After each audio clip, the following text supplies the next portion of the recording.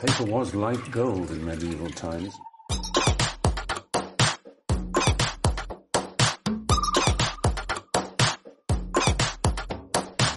Oh, not tobacco. Sugar. That everything we thought we knew about the world might turn out to be completely wrong. Information and communication technologies have transformed our societies. Today, this deluge of digital data washes over us from all sides, all the time. We carry devices everywhere we go, which connect us with our loved ones, our co-workers, and ultimately the whole planet. Smartphones, computers, and tablets are constantly seeking our attention. The permanent zapping between these technologies has an impact on our lives and our brains. These digital tools act as electronic leashes and are responsible for cognitive overload and stress, especially in the workplace. Research into measuring the effects of this digital flood is only just beginning. In the meantime, what solutions do we have to deal with this ever-growing flow? We're stressed because there's too much information to process. This information arrives too fast and in volumes that is not humanly possible to handle. So all the conditions are combined for severe stress.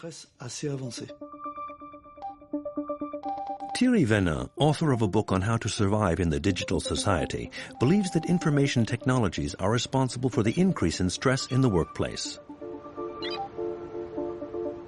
Nowadays, humanity produces as much information in 2 days as it did in our entire history before the advent of the digital age. The quantities are so vast that they become abstract. To have an idea of the scale, you need a comparison. For example, take France's National Library, one of the biggest in the world with some 14 million books.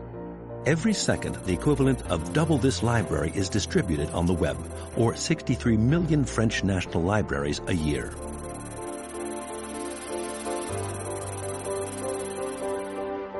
I see that we're living in an age of the Wild West of technology, where we've got all these different applications and devices, and people are switching back and forth between all these different devices and applications. It's really like the Wild West because it's chaotic.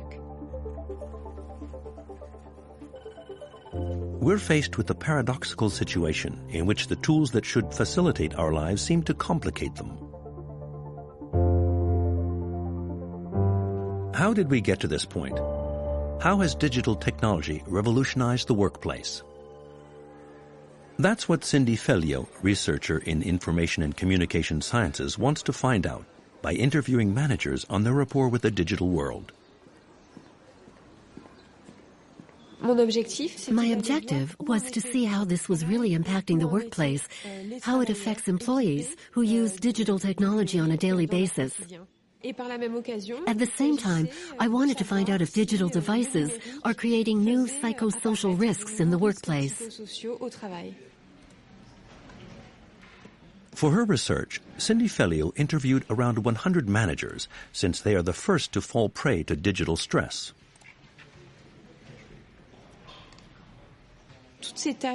All these tasks of information management or processing encroach on the core of the job. Some of them spoke to me about a feeling of disqualification, of being distanced from their real work. In the end, based on the analysis that I carried out, it becomes clear that these technologies mean work becomes more dense.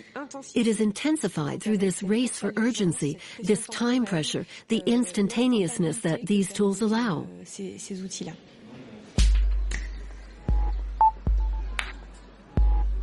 Bernard Mananes is one of the managers interviewed by Cindy Fellio. In his previous post, he had trouble dealing with the pressure due to digital devices. He chose to change jobs to reduce the stress. Let's say you start work on a subject at 8:30 in the morning. At 8:36, you receive an email marked urgent, since almost 60% of emails these days are marked urgent because people think otherwise you won't answer. Meanwhile, you receive a text, then a phone call, then you return to the dossier you started on at 8:30, and it'll be 10:15, 10:30 or 11 o'clock. By now, you lost the thread of what you wanted to do, which means... Excuse me. I'm in a meeting. Can I call you back?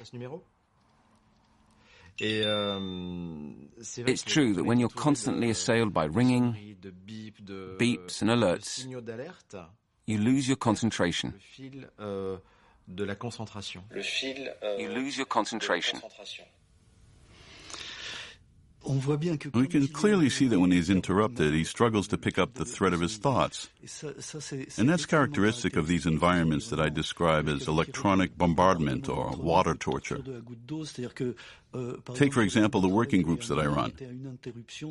We have an interruption every 6 minutes. And in the end, this new digital working ecosystem is totally structured so that you can't work. That's exactly what happened right there. These incessant demands force us to provide responses, a cycle that can eat up a lot of time. Experts estimate that just dealing with emails accounts for 30% of an employee's day.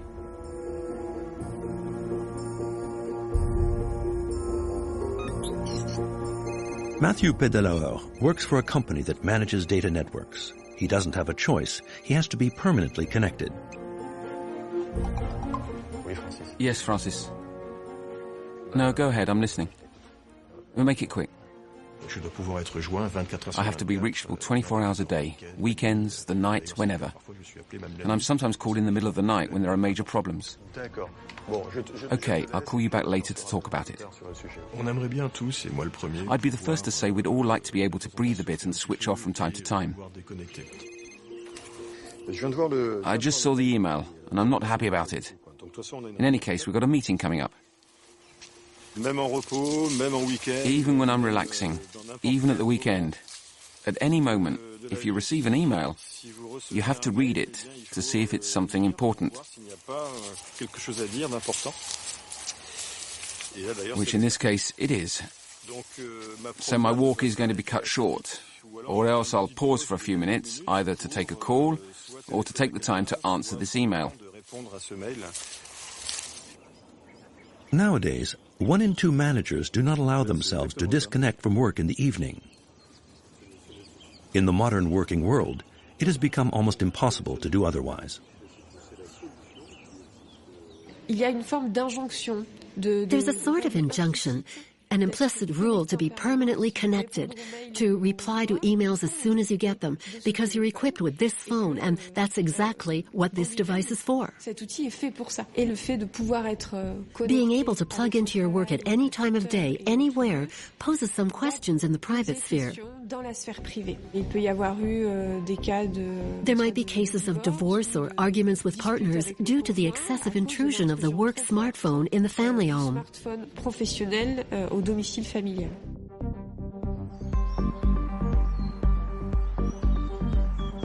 And when work becomes invasive, digital stress can lead to burnout.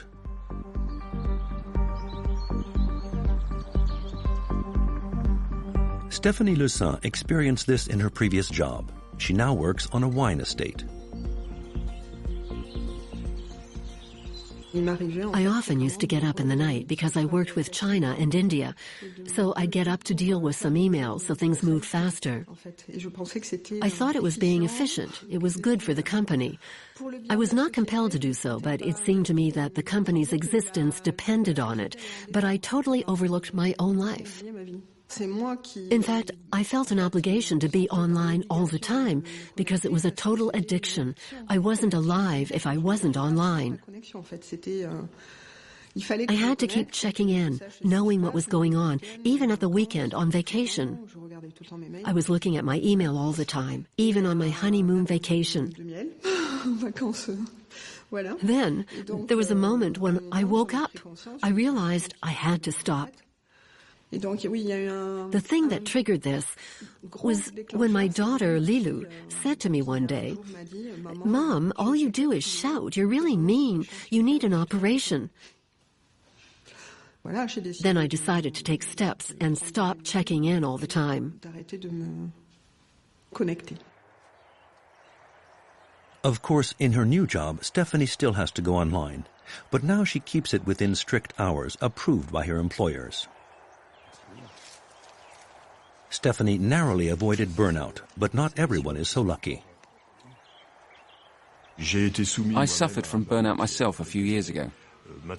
Now I know how to handle it and manage things differently, but I honestly think it's the information overload from these new digital devices which caused it.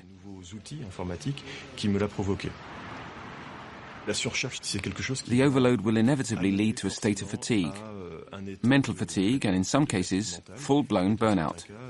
That's the fashionable term for it. But why is it fashionable? Because it also appeared with these new technologies.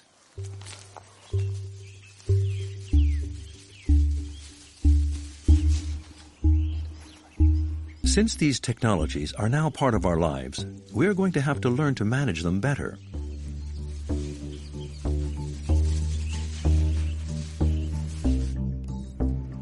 According to Thierry Venin, in France and Germany, some 12% of the working population is at high risk of burnout.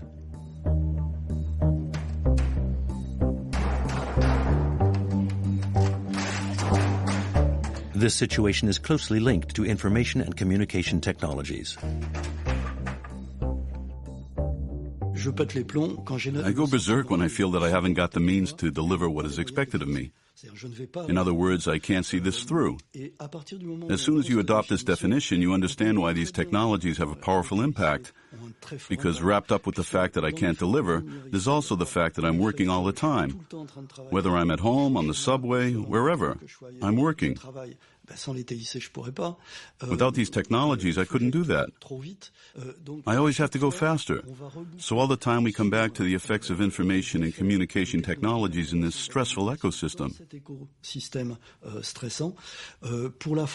In France, the cost of stress in the workplace is estimated at 2,500 to 3,500 deaths.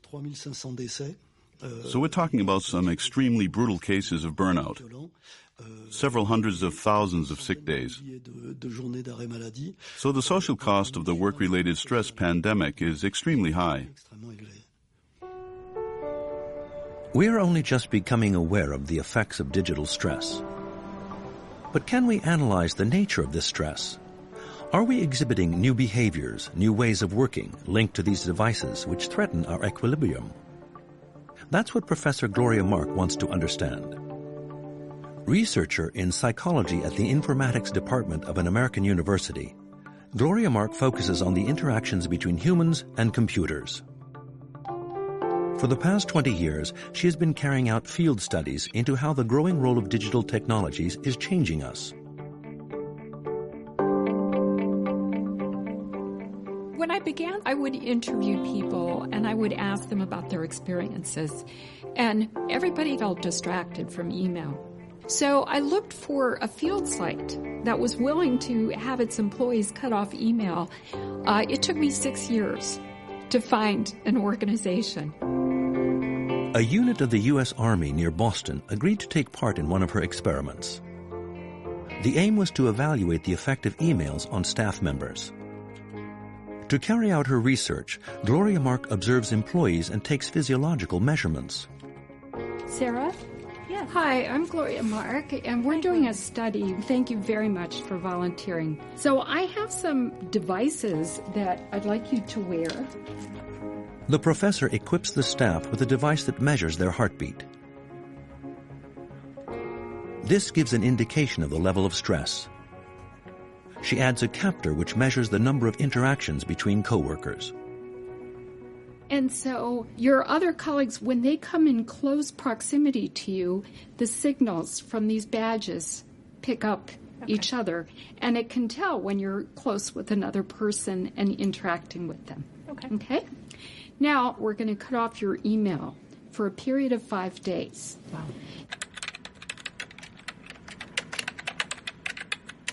By analyzing the results before and after blocking email traffic, Gloria Mark observes an increase in direct interactions between staff members. Her study shows that email is the leading source of stress in the office. What we found was that the more time people spend on email, the higher their stress is. We also found that the longer time on email, the lower people assessed their productivity at the end of the day. This was a very robust result because we controlled for people's job characteristics. So that means no matter what kind of job you have, whether you're a manager, whether you're an administrator, whether you're a researcher, whether you're an engineer, irrespective of job role, it's the same result. For the past 10 years, Gloria Mark has been taking careful measurements of our concentration span in front of screens. She has observed a dramatic change. In 2004, we found that the average length of time that people focused on any activity was 3 minutes. In 2012, we found that on any computer screen, people's attention was about 1 minute and 15 seconds on average. So their attention shifting is happening more frequently. I've also done a very large study with college undergraduate students. These are the millennial generation. These are young people that have grown up with the internet, with digital devices, with smartphones, and their attention duration on any computer screen is even shorter. It's about 45 seconds. Kelly Mitchell. I think people have multitasked, for a long time. I mean, we've had telephone, we've had radio, but I think what's different now in the workplace is that people have access through digital media to more information faster than they've ever had in history. People report burnout because each time you orient to a new task, it's a strain. So we know that multitasking and the consequent interruptions create stress and create a cognitive overload.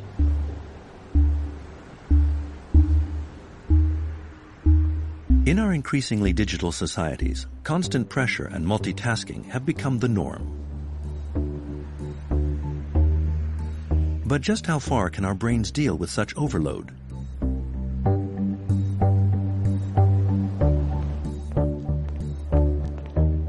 That is what Stéphane Buffat, military doctor and specialist in aeronautics, is interested in. He has been studying cognitive load among pilots. In other words, the effort their brains have to make to accomplish the tasks necessary during a flight. The concept of cognitive load began to be formulated in the 1930s with changes in the factory.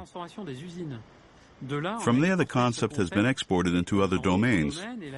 Aeronautics has driven developments, since the stakes are very high in terms of safety.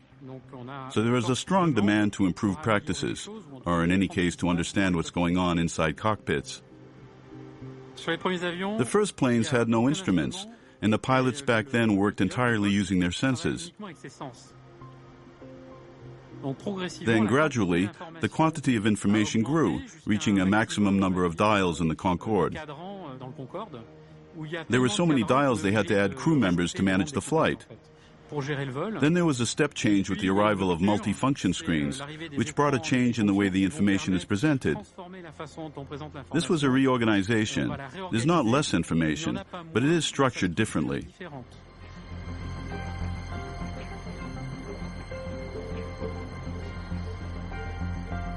To study the cognitive load among pilots, Stéphane Buffat measures electrical activity in the brain and heart rate, and observes pilots' behavior during flight.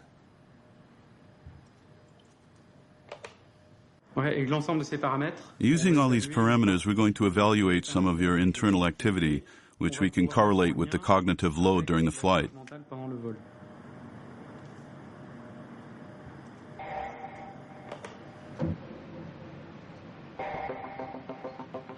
What's interesting about these measurements is that they give you a dynamic reading of his state during the flight and the actions, and we can then analyze these readings.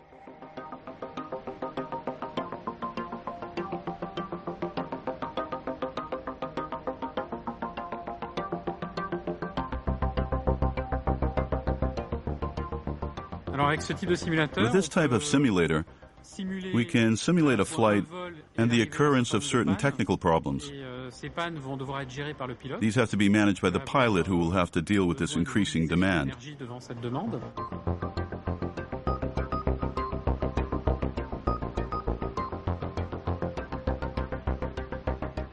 If we give him several competing tasks at the same time, the pilot needs to mobilize all his resources in terms of both memory and attention. He has to manage his priorities to execute his actions. Okay, engine failure.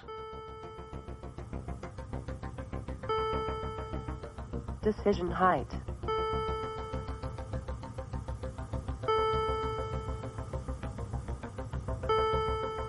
Okay, we're down.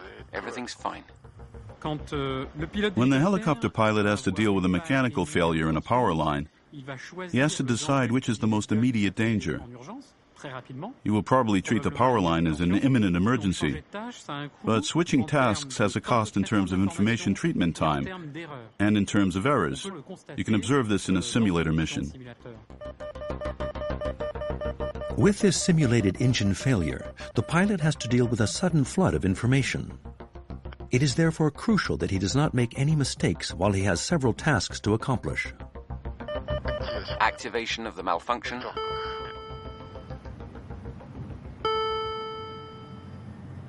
Okay, Dennis, malfunction has occurred. Can you manage a conversation at the same time? Yes, we'll see. Can I ask you what is 3 times 4? I can answer 12 at the moment. And can you recite the alphabet backwards? Just a moment. Let's see. Z, Y. Each time you switch tasks, you will slow your response time, and you'll also become more tired. The impression of dealing with multiple tasks is deceptive, because in fact, each of these tasks is dealt with superficially.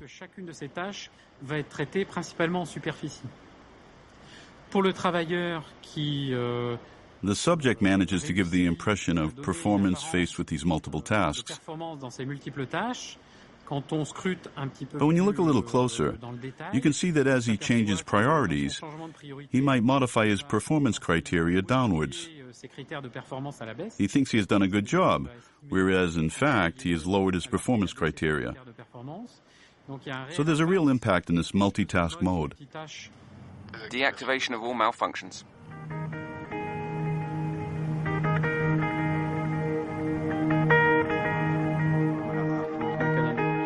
After analyzing the data recorded on the memory card, the experiment shows that the multitask mode reduces performance even for an experienced pilot.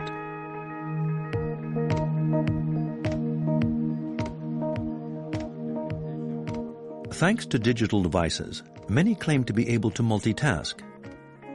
But most of the time, the impression of efficiency this gives us is little more than an illusion. What is going on in our brains when we handle several tasks at the same time? And what impact does multitasking have on our attention span? That is what Aurélie Bidet-Collet, neuroscience researcher in Lyon, is studying. The scientist is trying to understand how our different kinds of attention interact depending upon our environment. I don't think there is only one type of attention, but that there are several types of attention, and that these types of attention are based on different cerebral mechanisms, different types of activity in the brain. And that's what I'm trying to unravel. Among the different types of attention, Aurélie Bidet-Collet is studying sustained attention, which allows us to remain attentive for several minutes or hours, and our selective attention, which cuts out unwanted background noise in our environment. The researcher wants to understand which mechanisms are working together when we perform dual tasks. There's an experiment in which we try to measure brain activity in a dual task situation to see if it's possible to carry out two activities at once.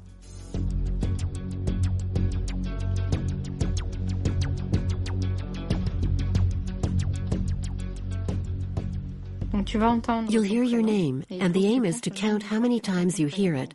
So the number of times you hear Judith. At the same time, numbers will appear on the screen, and you have to click using the mouse when you see the number 2.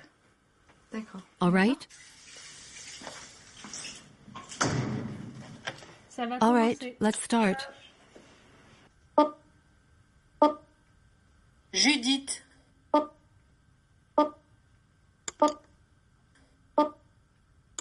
Judith. Judith. From the electrodes at the back of the head, we're starting to see slow oscillations appear, which show that her vigilance is dropping, and so she is less attentive towards the task in hand. The analysis of Judith's brainwaves shows that trying to accomplish two tasks is leading to a conflict in her brain because she is using the same network of neurons. Judith. When you try to answer the phone and write an email at the same time, the brain tends to alternate between the two activities. And what happens is, when you go to write a bit of the email, you will miss what the person tells you on the phone. If we do two activities that depend on the same brain networks, such as writing an email and speaking on the phone, we're using the language network for both, and so the network becomes saturated. Inevitably, at least one of the two activities will suffer. In the workplace, we often operate in a noisy environment, with phones ringing and coworkers talking, what scientists call non-pertinent information. Like the beeps in this experiment, these sounds interfere with our attention, even though most of the time we are able to ignore them. The brain has inhibitor mechanisms which reduce our responses to non-pertinent sounds. It's as if the brain makes them silent, canceling them out, and therefore stops reacting to that input. These inhibitor mechanisms are essential, since our brains are continually bombarded with sound and visual information from our immediate environment. But the dual task situation upsets these filters, as Aurélie Bidet-Collet's experiment shows. When we find ourselves in a situation facing dual tasks, the inhibitor mechanisms are greatly impaired, and we are far less able to filter non-pertinent stimuli from the environment, like the sound of a nearby coffee machine or someone passing in the corridor. The experiment shows that in a dual task situation, we are much less capable of cutting out noise, and our attention suffers. The notion that some people are multitaskers is thus refuted by scientific studies. The fantasy that consists of encouraging youngsters to think they might be more capable of multitasking than their elders is not supported by any serious cognitive study and fosters a compulsive zapping that will do them a lot of harm. What is quite remarkable is that we might expect the younger generations to automatically have a lower level of stress since they were born into a digital world, and so they are supposedly at ease with digital devices. Surprisingly, studies show that the opposite is true.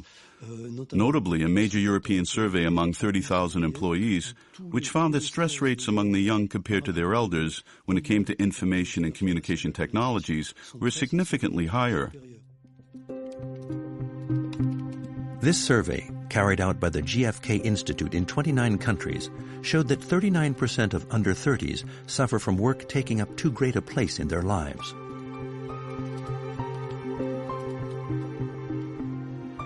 Because digital devices are continually calling for our attention, it is becoming necessary to learn how to resist these multiple distractions, and starting from a young age. For the first time in France, workshops to develop attention span have been designed based on research studies.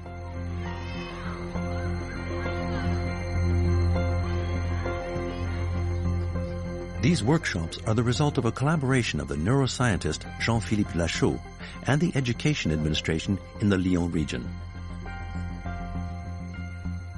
Lachaud is convinced that we can learn to resist the siren call of digital devices from a very young age. I never thought I'd find myself back at school one day. I thought I was done with all that. Then I started to take on the challenge of going into classes to design a training or education program about attention aimed at children. Oh, look who's here. Scientists are here. How's it going, kids? The program starts as early as nursery school. Despite having attended one of France's most elite universities, Jean-Philippe Lachaud is ready to come down to the kids' level to explain the workings of the brain to them. All through the year, we're going to learn a little bit about the brain, how it works, and how to use it best to control our attention. This is called the ATOL program. AT for attention and OL for school. The scientist can either stay in his ivory tower or he can get interested in society and try to propose some solutions. 1,000 pupils take part in this program, which helps children prepare to resist the massive onslaught of digital content. The aim is to show all children that they can master their attention span, with benefits that will last into adulthood and working life. If the experiment proves a success, it will be extended to all schools in France. What is the brain for? Put your hand up. For thinking. For being attentive. It's not just for serious stuff. It's also for everything that's fun. What will be important and will create a difference between individuals is the value we give to attention. If for one person or their family it's very important to be attentive, if attention is valued, we'll have more attentive children. If you're with an infant aged maybe 1 or 2 and you start to read the child's stories, and whenever his or her gaze wanders, you stop, the child will sense that you're expecting a certain level of attention. From that point on, there are lots of little things one can do on a daily basis to nurture attention in a child, which can then be developed. So we have to pay attention to our attention span. It plays a central role in our lives and is increasingly under threat by digital communication. In an attentive brain, you have the involvement of the regions of the brain which are responsible for the high-level cognitive functions. For example, memorizing, planning, and understanding. Those regions will suddenly start being active, they will react. Whereas when the brain isn't attentive, on the contrary, they will remain silent or simply occupied with something else.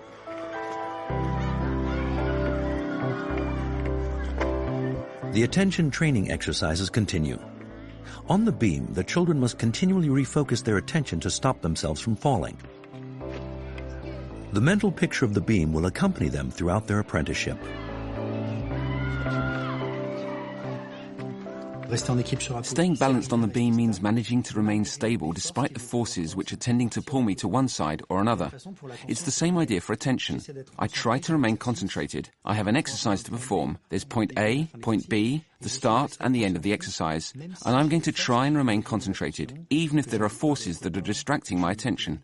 I might want to talk to my friends, or have an idea. I might lose focus on my exercise. It's about learning to resist these forces by remembering there's this line in the body that I set off. I'm going to relax and try to hold it all together. Stabilization of the body, of the mind, and of the attention. Jean-Philippe Lachaud has come up with other techniques to help stabilize our attention. To better manage their capacity for attention, the children are learning to divide up their activities.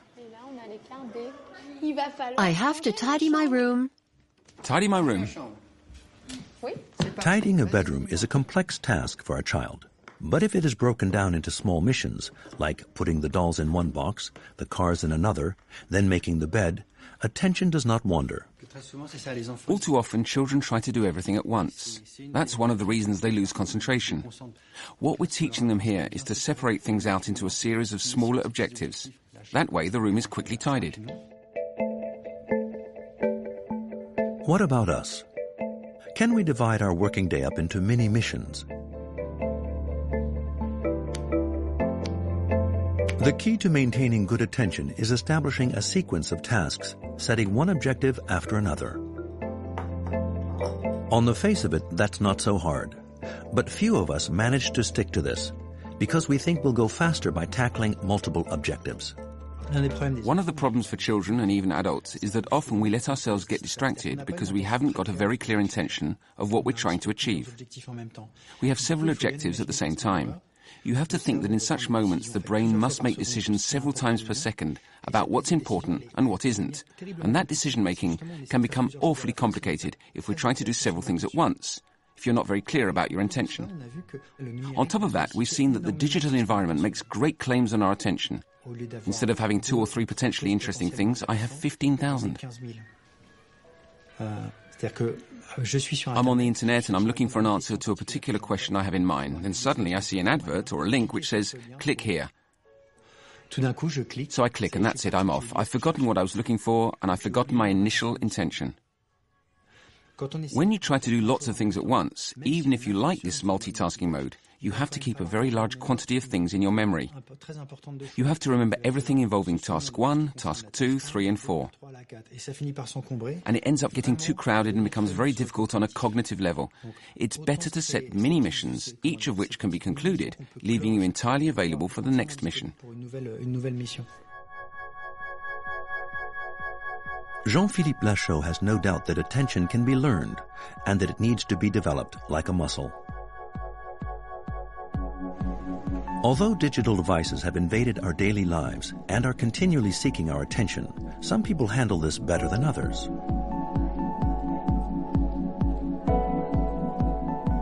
Jubin Raimi runs a digital marketing company in Cologne. For him, hyperconnectivity is not a problem. His solution is to compartmentalize his activities. When I travel, I make every minute profitable. Here I can write emails. I can make phone calls. Or simply find out some new information. It doesn't matter whether there's a lot of noise around me or not. It doesn't disturb me at all. You can forget the outside world when you're concentrated on something.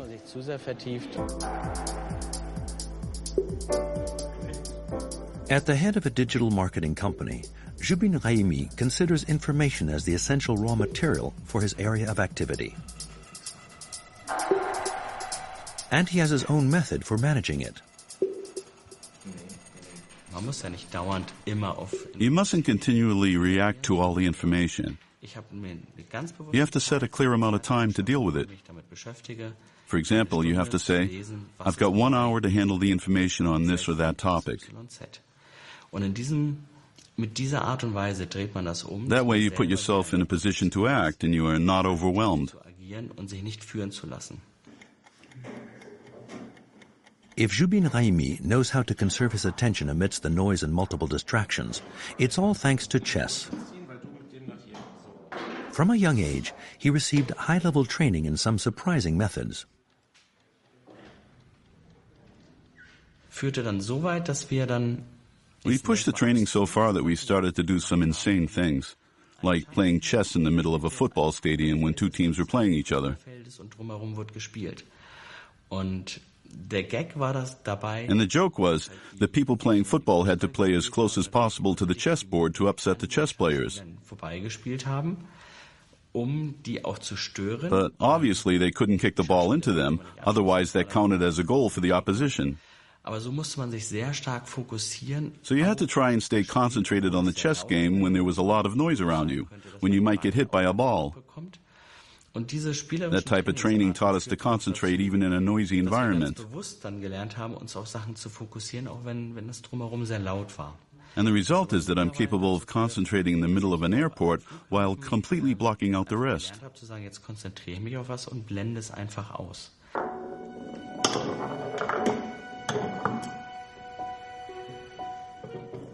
The example of Jubin Raimi shows that attention training can help people deal with the pressures of digital demands.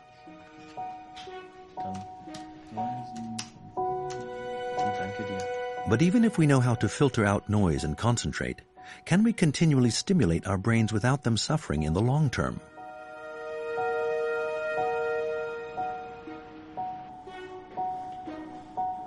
That is the question that Francis Eustache, a neuropsychology researcher in Caen, is trying to answer. He thinks it is essential to give our brains the possibility to disconnect. The new information technologies are a fabulous means of access to knowledge. But, at the same time, I think we have to think about their impact on our day-to-day lives and also on the workings of our brain. The incessant siren call of digital devices stops the brain from having the breaks it needs. Our brains have a network of neurons for which a period of downtime is indispensable, the default mode network. It's a network which activates when the brain is at wakeful rest, when we're not doing very much, but when we're not in a sleep mode. When our thoughts wander and we don't seem to be very active, the brain carries on working, just in a different way. A special network of neurons becomes active, the default network. This is what does the work when we are not concentrating on a specific task, like calculation or writing an email. This network involves several areas of the brain. We can see these red zones, and that's the default network with the anterior part of the brain, the prefrontal cortex, and the posterior part here, called the posterior cingulate cortex. Schematically, this corresponds to, for the front part, the areas here over the forehead, and then the areas at the back, which are in the folds of the cerebral hemispheres. This network becomes active when, for example, we're driving on a familiar road in good weather conditions and the traffic is fluid. It's not that we're lacking in vigilance. We are attentive, but in a diffuse way, and if there's any danger, we react right away. That's one of the wonders of our cerebral machinery. While staying alert, we're able to do something else. This might seem quite simple, but it's very elaborate and very important for our mental equilibrium.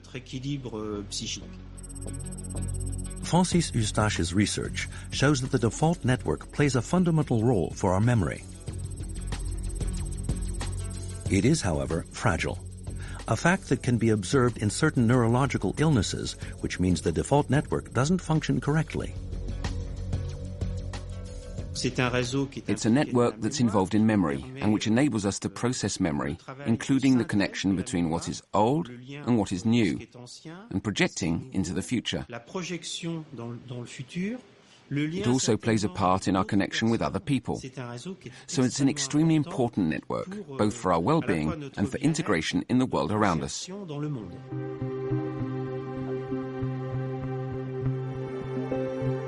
So to look after our memory, it seems essential to take care of our default network. And to do that, we have to be capable of taking breaks, far from digital stimuli.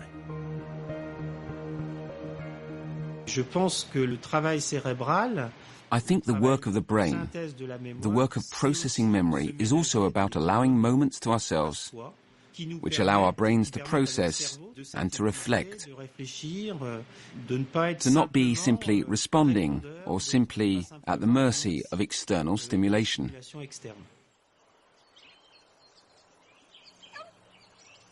Memory is not just a matter of having lots of memories. It's above all a construction, a synthesis. Hence the importance of looking after it. But the attraction of digital information is such that the desire to be connected often takes precedence. People can't control their urge to check email, to check Facebook, to switch to the internet. So people report when we interview them that they just feel compelled to check. I've been in areas with no network coverage for my cell phone, and I felt the stress starting to build up, to the point where it felt like civilization had forgotten me. I was out of touch, and I couldn't reach anyone else if I needed to. Spending half an hour or an hour in an area without any network whatsoever made me feel stressed, genuinely really stressed. Where does that urge to be in touch and always have access to information come from? Are the mechanisms the same as an addiction to alcohol or drugs? In your brain, you have a circuit called the reward system, which is made up of neurons whose main function is to memorize the things we like. In other words, each time we derive pleasure from doing something, eating something, seeing something, they will record a memory of that. And that's good because it allows us to drink when we're thirsty and eat when we're hungry. The problem with the reward system is that it reacts to lots of other things, not to mention addictions. For example, it reacts to fresh stimulus. It's also been shown that it reacts to information. So if you have one of these little devices called a smartphone, which is continually bombarding you with information and new content, those little devices are acting as a very powerful stimulus on the reward system. In the same way as drugs, the digital environment activates the reward system. But in the absence of serious mental or physical harm, we cannot talk of addiction in the medical meaning of the term. It's more of a question of excessive behaviors in relation to these technologies. What we want to find out is what this intensive use actually means. Is it a social problem or is it a family problem? What I would recommend in any case is opening up a space for discussion on these issues, since this now forms an integral part of employees' work. If we want to survive the stress of digital life, we have to question our use of computers and smartphones.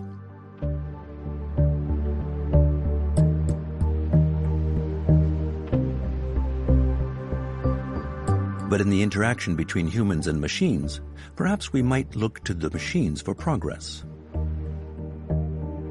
Improving IT technologies to lighten our cognitive load is the focus of computer science researcher Professor Robert Jacob and his team.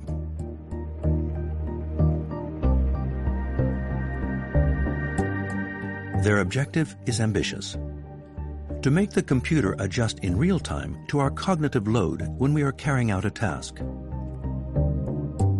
The idea is that the computer will send us lots of information when our brain is available and less when it is tired. We think of the person and the computer as two powerful information processors connected to each other by a narrow bandwidth, very limited connection, which is the user interface, the screen, the keyboard, the mouse, whatever. So we're trying to improve the amount of information that can be passed across that. In our particular work, we're trying to improve the information from the user to the computer, because that seems like the one with the lowest bandwidth with current technology. It is not yet a question of the computer reading our thoughts, but of knowing our workload at any given time. Thanks to an imagery technique, software analyzes the oxygen in the blood flow in the prefrontal cortex. The more oxygen the brain consumes, the harder it is working. The computer is then able to vary the quantity of information it sends us according to our mental workload. Here, tests are being carried out on air traffic control tasks. The user is controlling several airplanes at once. They have to timeshare between the different airplanes. First, I have to adjust this airplane, then that airplane, then go back to the first airplane.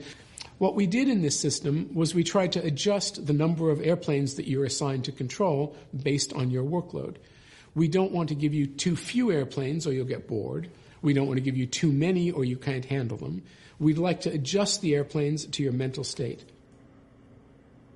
We can also use this kind of measurement to decide when and whether to interrupt the user.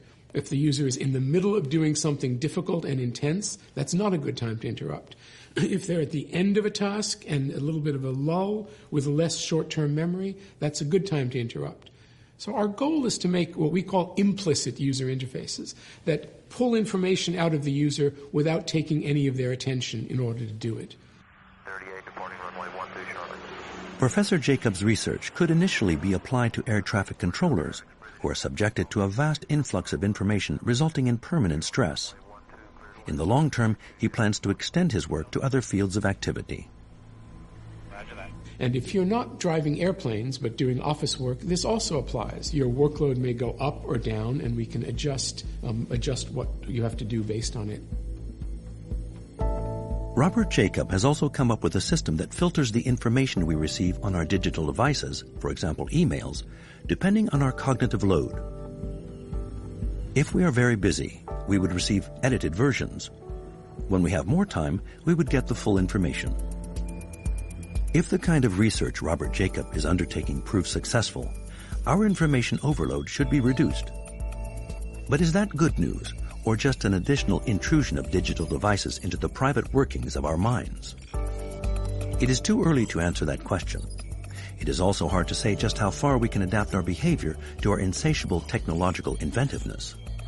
These devices shape us, which show they're not passive in terms of their relationship with people, and that they do have an influence. If we simply say digital technology is like a hammer, I can smash in my neighbor's skull, but at the end of the day the hammer is not to blame, we are limiting our capacity to control its effects. We're living in this age where we keep inventing, wonderful technologies and keep throwing them at people, and people are at this point where they're not quite understanding how to use them. And so we have to think how we can design technology to adapt better to how humans think. We want to design technologies to promote productivity, for people to be effective, but also it should not infringe on our well-being. The digital deluge which is flooding our world challenges our place in society. It is up to us to limit the harmful effects of information overload, to not allow our attention span to be undermined by the demands of technology, and to reclaim the right to be disconnected.